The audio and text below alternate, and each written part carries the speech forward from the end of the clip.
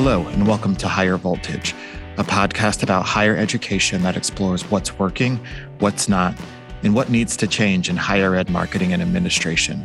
I'm your host, Kevin Tyler. I know I say this all the time about every topic we have on Higher Voltage, but this one I am very, very excited about because lots of reasons. One, I don't really know all that much about it, so I'm really excited to learn from the two guests we have today. But also, it's a very, very topical, relevant, and timely topic that people are talking about right now, and that is NIL, name, image, and likeness. We're going to talk about this from a couple of different perspectives. I'm so pleased to have Teresa Valerio Parrott back with us. You'll recall that she joined us for the leadership conversation we had a few months ago, college presidents, and navigating those tricky waters. She's back today to share her expertise and insights on NIL.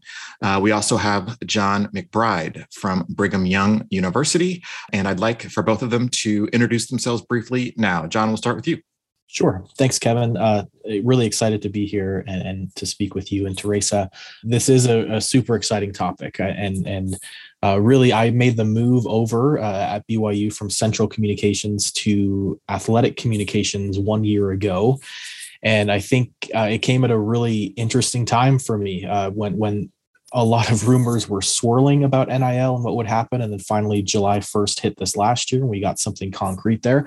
But basically, my whole career has been in social and digital marketing and communications, and specifically in influencer relations, in leveraging micro-influence, working with street teams, doing takeover series. So really, I've always been interested in this element of individuals speaking for a brand, leveraging that individual influence to be able to speak for a brand. And there's always been this conversation surrounding humanizing brand communications, where my perspective was always, well, let's use a human to actually humanize it. Right now with NIL, man, there's a lot of opportunities to do that. And I'm sure we'll get into that conversation. But my role at BYU right now is Associate Athletic Director over communications and media strategy. So managing a team doing more foundational communication necessities and media relations and website management, but also working with our social team and doing the team communication side for all of our individual intercollegiate sports. But now this whole new world opening up for my staff and I of being kind of these social and branding consultants for student athletes, which has been a lot of fun, a lot of opportunities and challenges, and excited to be where we are right now. Awesome. Thanks so much, John. Teresa, give it a go. Hello. Happy New Year, Kevin. It's nice to see you again and nice to talk with you, John. I am Teresa Valerio Parrott. I am principal of TVP Communications, and I work on communications and leadership issues, to be honest, only with institutions of higher education. So I was at the University of Colorado for a decade, and we had some issues come up on the policy side of intercollegiate athletics. And to be honest, I feel that this has been a thread throughout my career, intercollegiate athletics, from a policy standpoint. If you aren't paying attention to that part of your institution, you should. And this is a passion project for me, athletics is. As many people know, I am probably the most uncoordinated person they will ever meet. So when I say I have a passion for intercollegiate athletics, I think that surprises them. But of course, I take it from a policy standpoint, and so that makes much more sense. And about 2 years ago, because everybody was so tired of hearing me talk about this, I had a number of people who said, why don't you write a dissertation? And I think it was a snark comment, but I took it seriously. And so here I am. I will have my dissertation defense this spring, and next year we'll be defending the intersection of governance and intercollegiate athletics for presidents and boards. So that's my interest in the topic. Well, first of all, congratulations on the dissertation. This is too awesome. Soon for congratulations, but I'll take the good vibes. Deciding to do it to me is a victory in and of itself. So that's just where I stand. I am not working on dissertation, so I think it's pretty remarkable. All right. So thanks for those brief introductions. I have my beverages, I have my coffee, and I have my water. I have my pen and my paper. I am ready to learn because this is going to be a great conversation. I'm wondering if we could start super briefly with just like a quick and dirty definition of NIL. And then if each of you can just kind of explain from where you sit some of the pros and cons that exist because of it. Sure. And as we kind of mentioned, both of us will approach these from different angles. So Teresa can talk about the more policy side. I'll talk about the more student athlete side. So NIL, standing for name, image, and likeness, July 1st, the NCAA said, okay, you can go for it. You can monetize now your name, image, and likeness, which is pretty groundbreaking, really looking at the history of the NCAA and how much money there has been in intercollegiate sports historically and how little of it student athletes get ultimately outside of, scholarships and books and laptops and things. So monetizing this name, image, and likeness, it's a game changer. And we can see that in traditional sponsorships like we've seen with professional athletes forever, from your local car dealership and a traditional billboard or TV commercial, but also monetizing social influence and social capital. So we're seeing sponsorship happening through social channels, everything from a sponsored tweet to a tag in an Instagram story. And then there's in-person type elements where student athletes can be paid for an appearance or an autograph even, which was something historically that couldn't be done. So really opening the door for these student athletes to make some money, to set them up financially for the long term. And we can talk about some ways we've tried to do that at BYU as we go throughout today in some different ways. But really, when you mentioned pros and cons, Kevin, and there are some for sure. And it's been interesting to see the perceived pros and cons from the outside, and also some of the pros and cons we're seeing internally. But right from the very beginning, it was interesting that our football coach was concerned with, in professional sports. If you look at professional football, you've got each player signing a contract, right? So you've got your quarterback who's making a bunch of money, and his offensive linemen aren't really making as much money, but they still have a contract that's tied to their worth as a member of that team. With NIL, there's a concern early on that your quarterback's going to all of a sudden be making a 6-figure endorsement and your offensive line isn't going to get anything. and what's that going to do for locker room issues? What's that going to do for morale? That's a real con, really, to look at the dynamics that can happen internally when you've got some players making a lot, some players making none. And when you look at team dynamics of an offensive line having to protect that quarterback, there's issues there.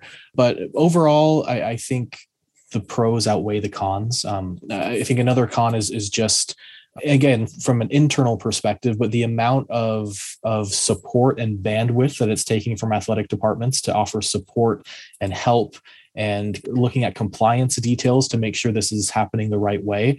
There really is some bandwidth that this is taking, and it's kind of everyone's job in our department. This isn't just a communications thing for me and my team.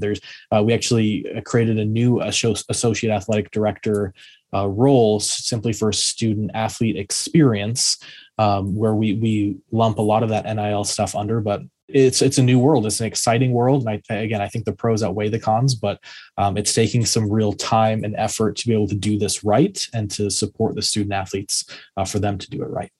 I think that's excellent insight. Thank you, John. Teresa, what's your view on the pros and cons?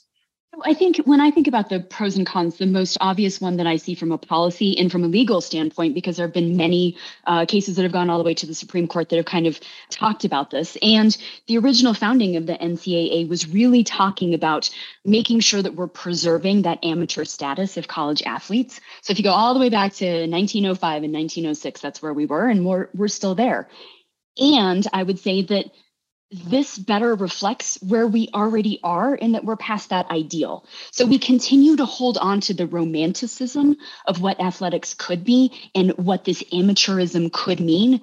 We're not there and we haven't been there. And actually, we never were there. So to reflect where we are and what this can look like, I think that name, image, likeness makes a lot of sense.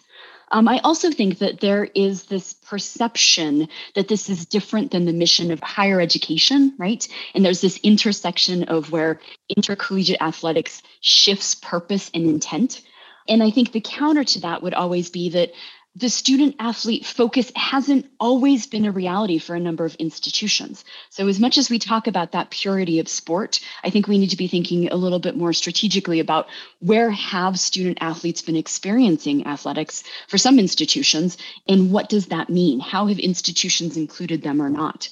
And one of the pros and cons that I watch very carefully is there's been this concern about what this will mean for Title IX. Will this start to create some inequity?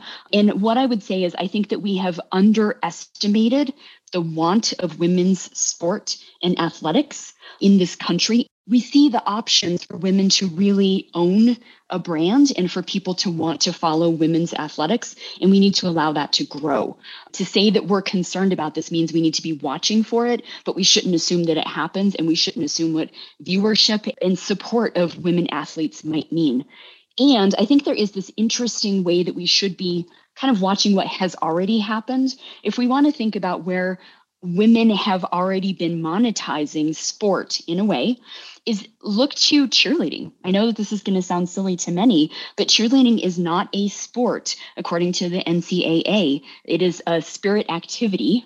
And so cheerleaders for years have been bucking this trend and have been able to get endorsements for, a number of different things, whether it's social media posts to its products, to apparel, etc. And some of the largest influencers that we have had traditionally on college campuses have been cheerleaders. So we have a way to be thinking about this, and there doesn't have to be a downside to thinking about this as only being an opportunity for male athletes. I think instead it's making that option available to more and seeing where some of these initial contracts are getting signed and supported.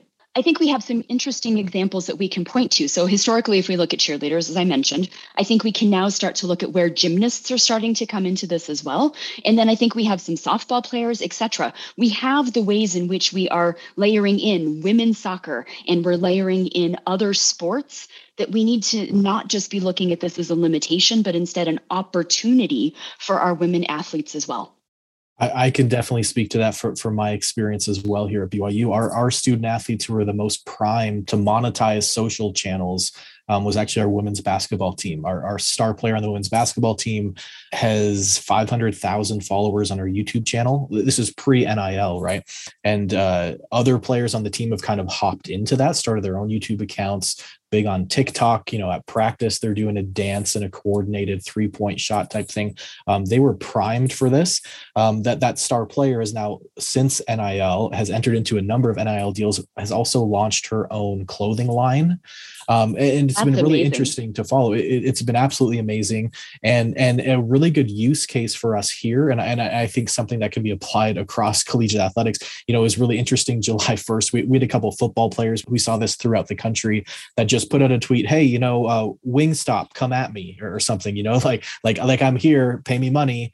And then once they kind of figured out, I've got to put in as much work as Shaylee Gonzalez does on our women's basketball team to create an actual vlog, to spend time editing video and making things look this good and curated. Like, that's been a really interesting learning curve to watch here, is that it's not enough just to have a social account and you're going to get paid, but there really is a reward for taking the time and effort to build an intentional social community that's going to have a lot of trust there that will translate into buying power eventually. But to your point, Teresa, women's athletics, I think in large part is primed to take advantage of this in a number of ways. And we're seeing it here at BYU for sure. And I would hope that would have spillover to how we're thinking about women's sports and the promotion of them moving forward, right? If this is what we're starting to sign, and this is where I'm seeing, there was just an article about a female lacrosse player who hosted a camp and, what she was able to do. And I think that there are the ways for us to think about where have institutions historically made money or left money on the table, and how can our student athletes be thinking about what those opportunities are now? Let's take a quick break to talk about our sponsor. Higher Voltage is brought to you by Squiz. University websites are filled with great information, but oftentimes a simple internal site search does not give users the information they're looking for. Funnelback, the site search product by Squiz, changes the way people engage with content by revolutionizing search. It delivers relevant and comprehensive search results for users, which is key for business objectives. Visit squiz.net, that's SQUIZ.net, to see how Funnelback by Squiz can create a smarter site search option for your institution's website today. This is completely fascinating to me. In all of your conversation, throughout all of your discussion, some questions have surfaced, and I'm not going to ask them all at once. I do want to move to the next question because the points that you both are raising lead directly into it. And that is, as these students build their brand, these student athletes build their brand, or even enter the educational experience with a brand already, it seems as though there is this merging of two brands, right? The brand of the institution and the brand of the student athlete. And I'm curious what your takes are on what the impact of that merger can be. And I'm particularly interested in how the brand of the student stays healthy and what the ramifications are of something bad happening to the student. Or is it like, do people get treated equally, right? This person that has 500,000 followers, there's a balance of power shift, right? I'm curious about all of those things. Do those questions make sense? Yeah, I've definitely got some thoughts, and I think this is going to lead to a policy question to Teresa and what she's seeing here. But this idea of merging brand and personal social profiles has been really interesting here. And it's been interesting to see how different states have actually put legislation of how where the rubber meets the road, how those brands can legally connect, right? So here in Utah, no NIL legislation on the books. We're one of the states without that, which really for us has been kind of nice to have an open playground to be able to work with on this. But still, there is this friction and this idea, and there is, the NCAA hasn't given a ton of guidance here, but one of the guidelines that they've shared, it relates to this, right? The branding and use of facilities and logos and things like that. There's been multiple touch points, and I might need Teresa's help on how all of that falls down. But initially, our own guidelines to our student athletes was you cannot use the BYU logo in a sponsored tweet or an NIL visual capital. And that can't be on campus in facilities either. That needs to be at a park off campus. You need to be wearing generic clothing, not non-BYU related. But then credit to our corporate sponsorship team and our student athlete development associate athletic director, where they came together and said, well, let's incentivize our student athletes to be able to work with our existing corporate sponsors. And we're actually going to let them use the logo if they do an NIL deal with an existing corporate sponsor. And that was actually some real friction early on. College athletics, for years, we've been beholden on these corporate sponsors who are giving a significant amount of money.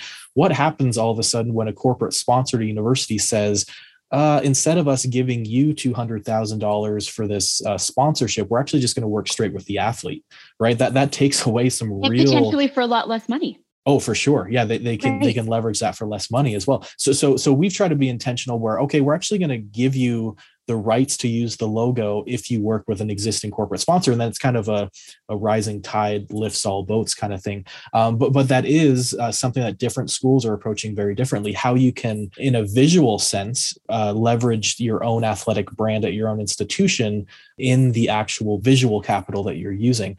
So that's something that's been different at different universities. But I think to your broader question, Kevin, there is some cachet for these ultra high level athletes, college football or basketball players who are at the top blue blood programs. Of course, there's an inferred value and inherent value that you don't need to see Bryce Young from Alabama with an Alabama jersey on. You know that that's a Heisman winner anyway. So I think that gets to kind of the overall question there. But when you look at the nitty gritty and how this comes about in the actual posts that are on social media, that's been really interesting to navigate on our end. And I think it's important for us just to be honest with each other that institutions have always taken advantage of, right? And it's supported in other ways through scholarships, et cetera, but taken advantage of the social capital and the political capital that student athletes bring with them. And now what we're seeing is that students for the first time have the ability to decouple themselves from the institution or to stay connected. So this really means to me that the relationships that we build with our student athletes are that much more important because they can choose to play with us or not. And the way in which we've used their reputation and their capital, we now have to acknowledge in different ways. And it means that the retention of these student athletes is that much more important, because they have an audience that isn't reliant upon us, and they can take their 5 million viewers and they can go somewhere else, and they can continue to have that education and the financing that they've been able to cultivate. So I think it really has should have institutions thinking more carefully, what am I doing to retain my student athletes? And going back to what John said before, I think this is a moment for us to think about how we're providing resources to our student athletes and how we're helping them to navigate this. Because if we help them thread that needle, we have a better chance of keeping them and keeping them associated with the institution's accounts rather than choosing that decoupled approach. Okay, so I feel you on all of this. I'm going to play devil's advocate for just a hot second. Do it. There are so many devil's advocates in this room. Bring it. I can't help but think about the ways in which a brand becomes more vulnerable by having these kinds of engagements, right? And so the point that you raise is a good one, Teresa, about like the retention piece of a student athlete. One could argue that on a lot of college campuses, the strongest retention strategies are the ones that student athletes get, right? The scholarships, the facilities, all the other things that, come with your participation in these high-level sports. If something doesn't go right in a student athlete's experience and they decide to transfer or use their platform to say disparaging things about the brand, what then? Sure, that has always existed. And I think you can go back to March Madness and how the women talked about their experience. Go back to how the media reports how our student athletes are doing in our communities, right? Think about the ways that our student athletes have always been brand ambassadors that are held to a higher standard than our general students. They've always had that platform to talk about how they feel they're being treated or they're not, talk about resources, talk about experiences. I hope they've had freedom to talk about how their coaches have treated them, et cetera. So I can name some lightning rod players, as well as coaches, as well as programs. And we have things that come to mind because we associate something with them. That has always existed. The difference is we now are calling it for what it is, that money has been made off of this, and by whom. So that's always existed. And I think if institutions are now just paying attention to what can this mean for our brands because they're worried about losing the brand, right? They have not been paying attention to how they could and should have been working with and treating and leveraging those relationships with their student athletes. 100%. And to play devil's advocate to your devil's advocate, Kevin. Oh my God, double devil's advocate. I think NIL might actually incentivize student athletes to, back to that last conversation, to couple themselves with the brand better, because it's going to be better off for them monetarily. And that's actually part of our conversation. The beginning of every athletic season, my team over athletic communications were in charge of doing some media training, where historically that had been kind of, here's how to do an interview with ESPN at halftime, and here's some do's and don'ts about social media and kind of super simple stuff. This year that evolved incredibly into a lot more intentional and strategic kind of ways to brand yourself. And that ESPN interview, that radio interview that we're going to call you about, all of that goes into playing into your brand. And the way that you talk about yourself, the way that you talk about your teammates, your coach, your institution, that all becomes a part of that brand that you're going to be able to monetize. So you do want to be intentional. And of course, you want to be authentic, and we're not telling anyone you can't share frustration or problems or issues. But in the way that you choose to do that, it's going to come back to what your brand is and how other brands may or may not want to partner with you. Totally. So I'm going to touch on something that John said, and then I'm going to go super geeky with us for a second, if that's okay. So here's that part. And John, I think part of those resources that I'm hoping are occurring is that we have the opportunity now. We've talked about how once student athletes choose to go professional, they kind of lose sense of their money and their finances, and people take advantage of them, et cetera. This is an opportunity for us to think about what resources can we provide now to ground these student athletes now, so that if and when they get to that different point, they have some knowledge behind them.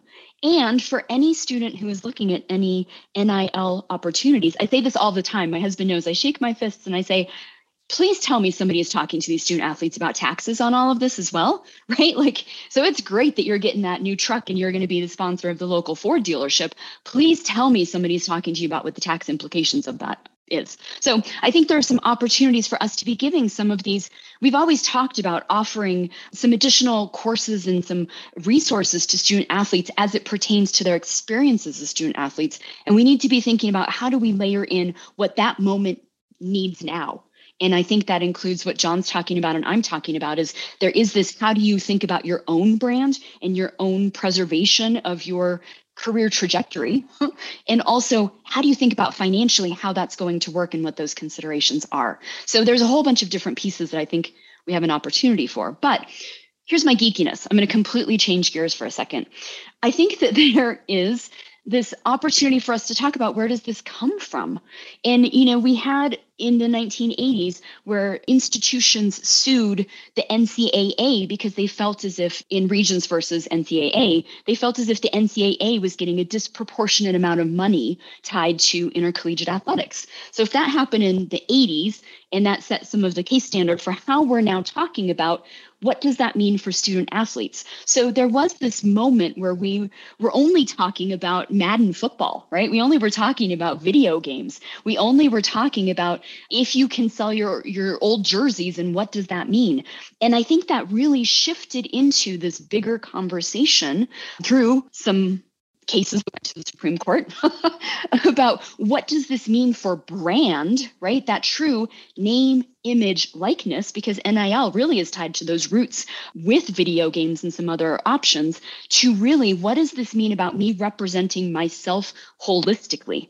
So I think I just wanted to add those little nuggets in there that we talk about this as if it is just about students and athletic departments. This is about institutions. This is about conferences. This is about the NCAA. And there is case law around this that has built and brought us to this moment. So just wanted that nerdy plug.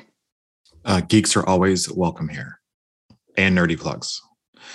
Okay, so those were some really great points. I want to shift gears just a touch.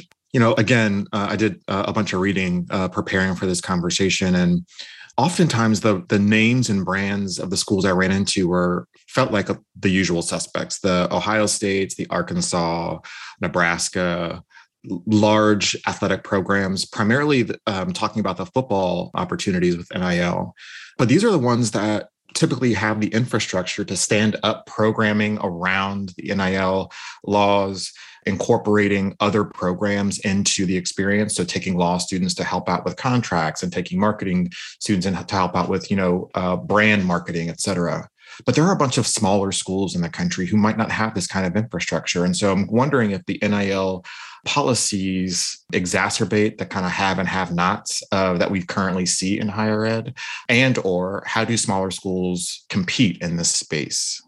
Yeah, I think initially I'm seeing what you're seeing, Kevin. It seems to be the programs that do have the resources and bandwidth to be able to tackle this are being able to provide their student athletes with some more guidance and resources and support, and they're benefiting off of this. Like Teresa has touched on, we are still in such the early stages of this, and it really is the Wild West. And a big part for me is in this overall is that we need to figure out what the ROI is and what the market really values first. And that's going to take a little bit of time for the market to sort out what this is all worth. But in that interim and how this moves forward, I think my prediction is that we're going to see more student athletes figure this out together.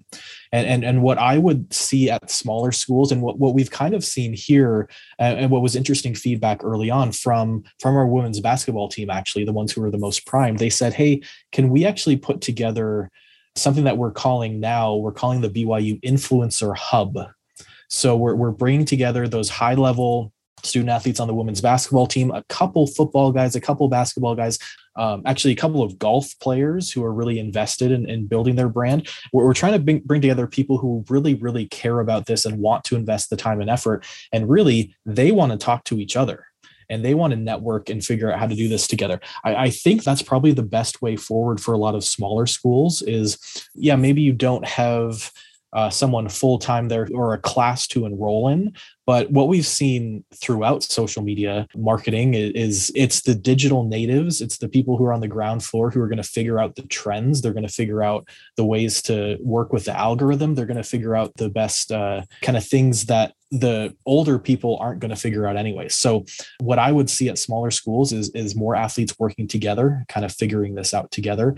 And I think that can have some success for sure. I totally appreciate your points there. I'm curious about the smaller schools benefit so much greater from a brand coming in who has 500,000 followers or an audience of, hundreds of thousands. It just changes the playing field for those schools in such a way, in more the same ways that it already has been, an unlevel playing field. And I'm trying to keep in mind what transpires in the recruitment process, knowing that you can't use NIL as an inducement and knowing that there are states with laws and those without, and that there's a bunch of different kind of markets for this. The states that aren't really set up well for this, the schools inside those states, whether they're small or big, are going to have a hard time competing, right? And it just feels like for some of these student athletes, understanding that there are 480, 500,000 athletes that, fall under this purview, now 480, possibly 500,000 brands, it just feels like the smaller schools just don't get a fair shake. But I just wanted to lay that on the table. Teresa, please go.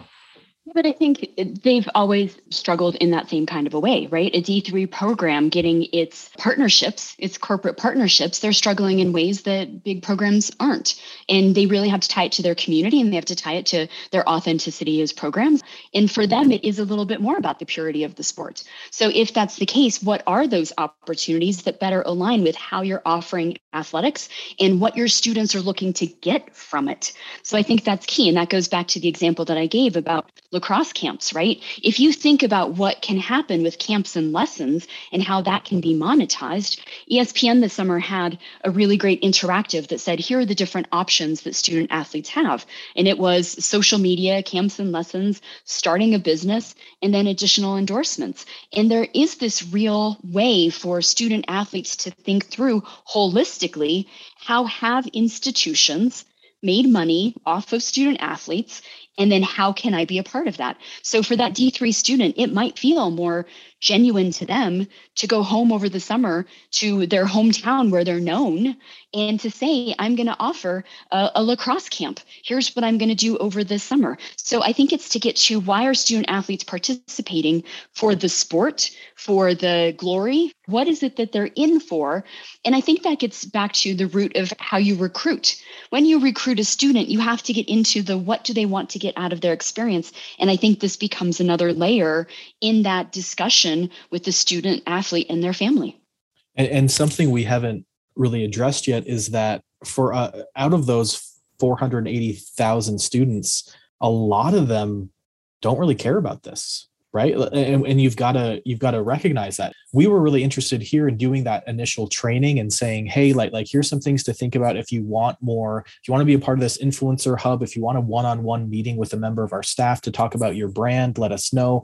For a lot of them who are already taking a full load of courses or are thinking about law school or medical school, the amount of work that it takes to perform at a high level as an intercollegiate athlete is a lot. Like, some of them don't feel like they have the bandwidth to put in the time and effort for an ROI for them personally to come from this as well. So I think for a lot of them in the recruitment stage, NIL maybe won't be a factor. For a lot of the high level athletes, NIL will definitely be a factor. I think that is an excellent point. I think it's very easy to think that every single one of these student athletes is going to want to go after these huge contracts. And let's be clear, it's not always about money, right? You get like apparel and other kinds of benefits that aren't always cash money, as my dad used to say. So there are lots of different ways that this can unfold or be executed. And I really appreciate you raising that point, John, that not every single athlete is going to be after these opportunities. Even that apparel, make sure for that apparel that you're still thinking about taxes, right? There is an implication. It's not just about the cash money. It's about the vehicles and the apparel and those really cool sneakers you now have. All of that has a monetary value. So I think there is some education still to be had. And I think to John's point, I think we're going to have at least a year or two behind us to get through a cycle of everything from endorsements in businesses, because there's a student athlete I saw who has a Airbnb. Did you see this at Oregon? Oh, yes. Division pretty Street. awesome. Yeah. Right. Yeah. So he has a themed house if you're going to rent it to go to an Oregon game, right? You have that kind of that business startup entrepreneurial spirit through those that do camps and lessons, et cetera. So there's this big swath of opportunities that we're talking about. And we're going to have to go through a couple of cycles to figure out what this is and what it isn't. And to be honest, what's allowed and what isn't, because I think we're seeing some of those questions being raised now based on what those initial contracts and agreements look like. I am quite intrigued by the economy that will rise out of some of these things. One of the things, I mean, you brought it up just now, Teresa, about these programs, right? This idea that, we've hired a person that's going to be like the brand manager, like the brand consultant for these athletes. And we've got these programs stood up. And I think it's really interesting because historically and traditionally, higher ed is seen as very antiquated, very slow to adjust and evolve. But here we are with these really forward-thinking programs that are specifically related to the NIL. But we don't have that same kind of urgency and creativity when it comes to some of the other programs that are needed on campuses. And I'm curious if higher ed can use this time in this issue as a model for how to provide the things students say they need, even if it doesn't bring, riches and awareness to the campus or to the campus brand. Is there something that can be learned that colleges and universities can learn about the ways that they stood up these programs that they can apply to other areas of the campus? Absolutely. And I think if they're not paying attention to that, what are we all doing? So I think the one thing that I would say is this felt very fast, yet we've had years. These cases have been going through the courts for years. This conversation has been happening for years. So I can appreciate that these programs were launched, but for a number of institutions, they've been thinking about this for quite a while. And I think we have a similar runway for some of our academic programs that are seeing a potential loss or a real loss of revenue as it happens. And I think there is this way to say, how do we start to think about this? Here's the rub, Kevin. How do we start to think about this from a business sense, right? How do we start to think about this in a way that we're taking away the emotion and the history and all of those sorts of pieces? So we talked in the early part about the purity of sport, and we need to be thinking about how do we retain our institutions and keep as much of the purity of academicness and experience, but we have to be cognizant of and thinking about all of this in a business sense. And I think that's where we're getting the pushback and we're getting the number of different people at various levels and places who don't want to have that conversation.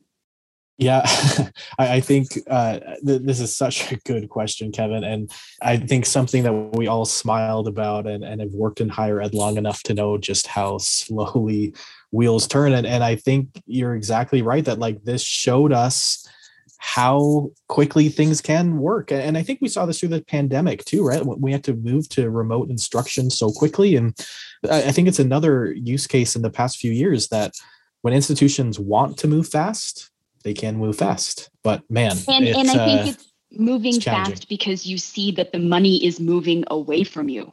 And what I would say is, and we should be thinking about tuition in some ways. Right, because that is money too. Yeah. Yes. Awesome. So I stumbled upon a site. It was referenced in a recent Washington Post article. The National College Players Association has developed a ratings system that gives states a score of 0 to 100 based on the amount of freedom the laws have for student athletes in that state. And so student athletes can go onto the site and look at the states that they're looking at their schools and check out whether or not those NIL laws will allow them to get the kinds of benefits that they want. I am curious from your perspective, knowing that not all of the students are going to go after this. I'm wondering if there's some sort of distortion around what higher ed is for. I mean, I get it. People play athletics or get into athletics for lots of different reasons, for purity of the sport, for glory, for the win, also for a career. And so it just feels kind of interesting to me to have a site dedicated to ranking state laws about the benefits of NIL and having people choose based on that. It's not my business. I didn't play athletics in college or formal, I played club, but it feels like it changes the conversation around a couple of things around higher ed. Am I off base?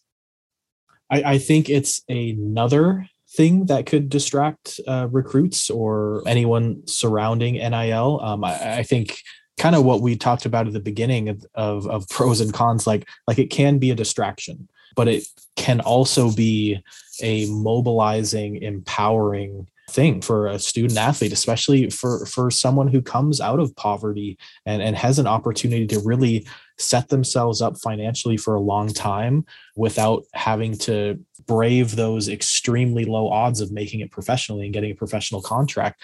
When you look at those percentages, right, of how many high school athletes become college athletes, how many college athletes become pro athletes, man, college athletics is a mobilizing and a huge opportunity for so many student athletes to set themselves up for the rest of their lives. I think this is a new way to do that. And so I think certainly focusing NIL in the right way can be powerful, but yeah, it can be a distraction, and it can be a motivation to get into this that isn't 100% maybe the best thing.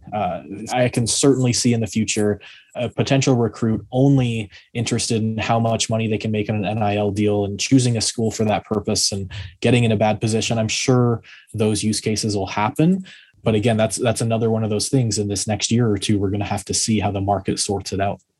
I think I just want to go back to something that I think is so critically important. We'll have outliers, but I think student athletes already kind of take those risks, right? That they're not going to get hurt, that they are going to be supported, that they are going to be set up for that professional career if that's their trajectory. This allows all student athletes to be looking at this a little bit more holistically about what can this mean for them if they choose to participate.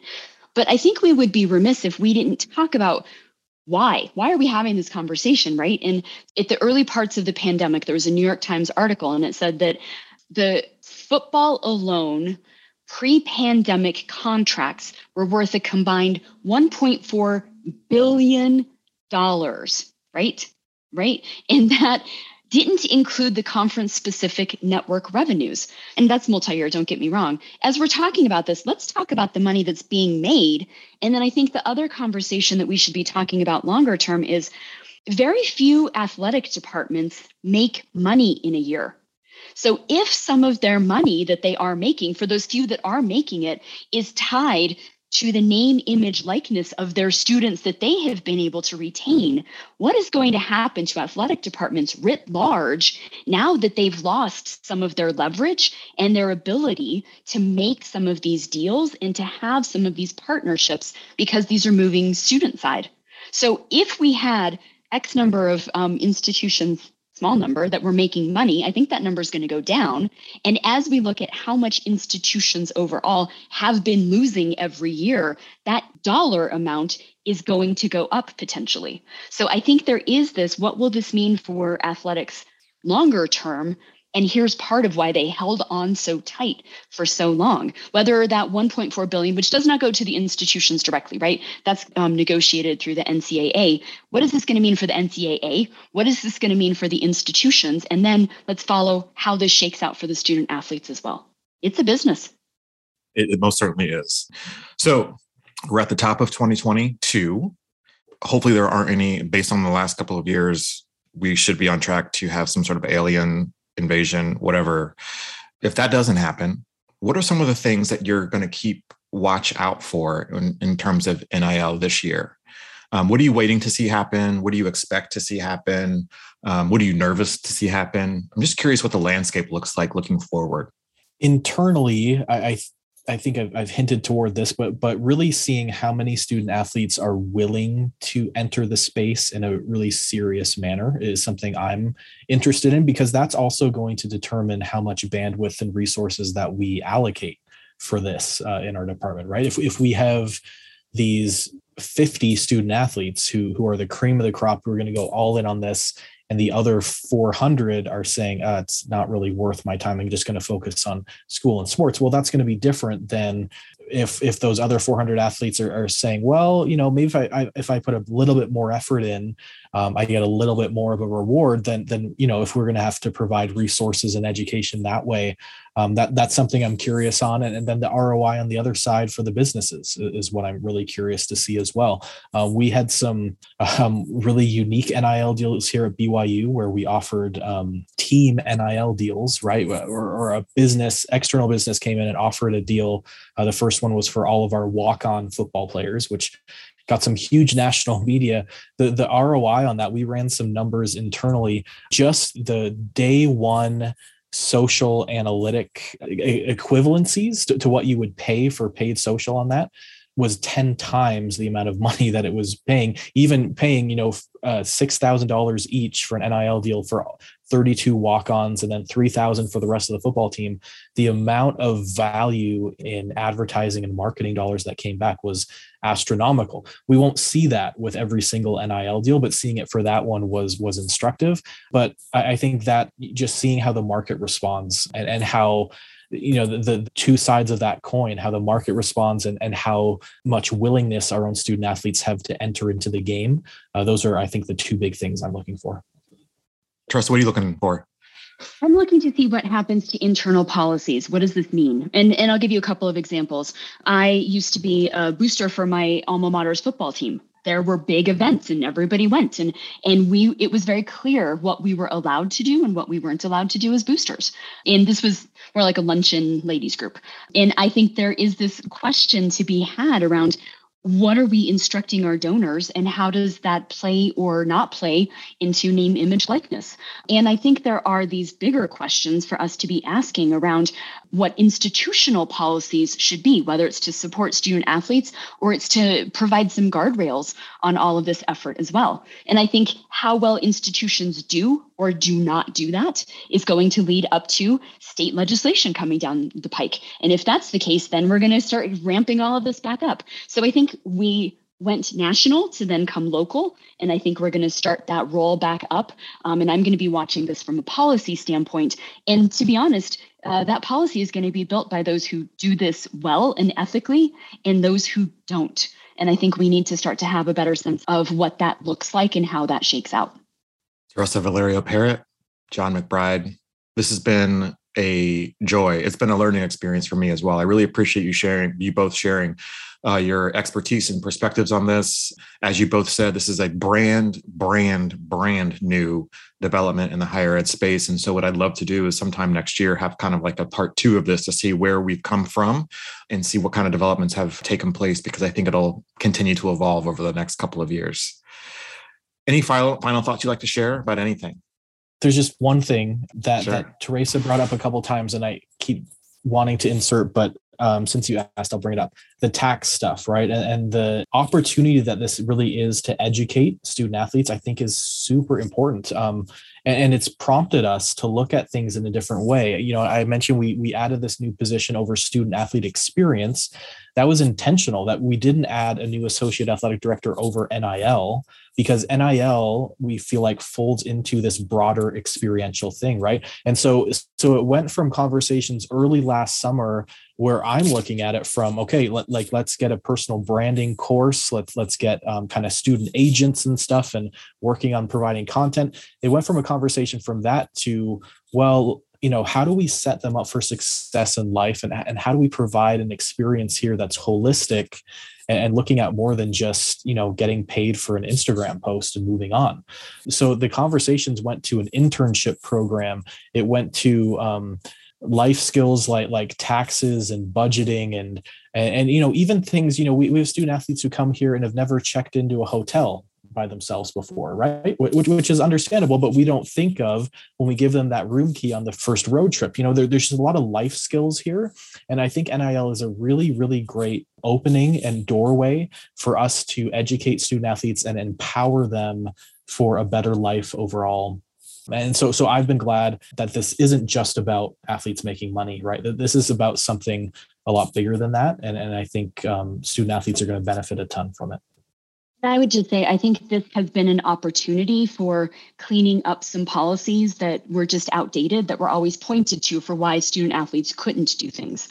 So I go back to the late 90s, early 2000s, and there was a student athlete named Jeremy Bloom who just got caught up in all of the red tape associated with name, image, likeness. And I think to myself now, if Jeremy Bloom was a football player and an Olympic skier right now, it would be a whole different world for him. So I just want to give kudos and thanks to the many student athletes and administrators who put themselves out there, whether it was, Alston or et cetera, who chose to say, this is where I think the sport should go, in the way that they've had conviction over years. It didn't benefit them, but it's going to benefit student athletes today. And I think that's really important. And just want to say thank you to them for bringing this to everybody's attention. Awesome. Thank you both so much for joining me today. I hope you both had a great holiday season. I cannot wait to see what happens in higher ed in 2022, especially when it comes to name, image, likeness, and we'll see what happens next. Thank you so much for joining me. Okay, we'll see you in a year from now, Kevin. Thanks. That's it for this week's episode of Higher Voltage. We'll be back soon with a new episode. And until then, you can find us on Twitter at Volt Higher Ed. And you can find me, Kevin Tyler, on Twitter at Kevin C. Tyler 2.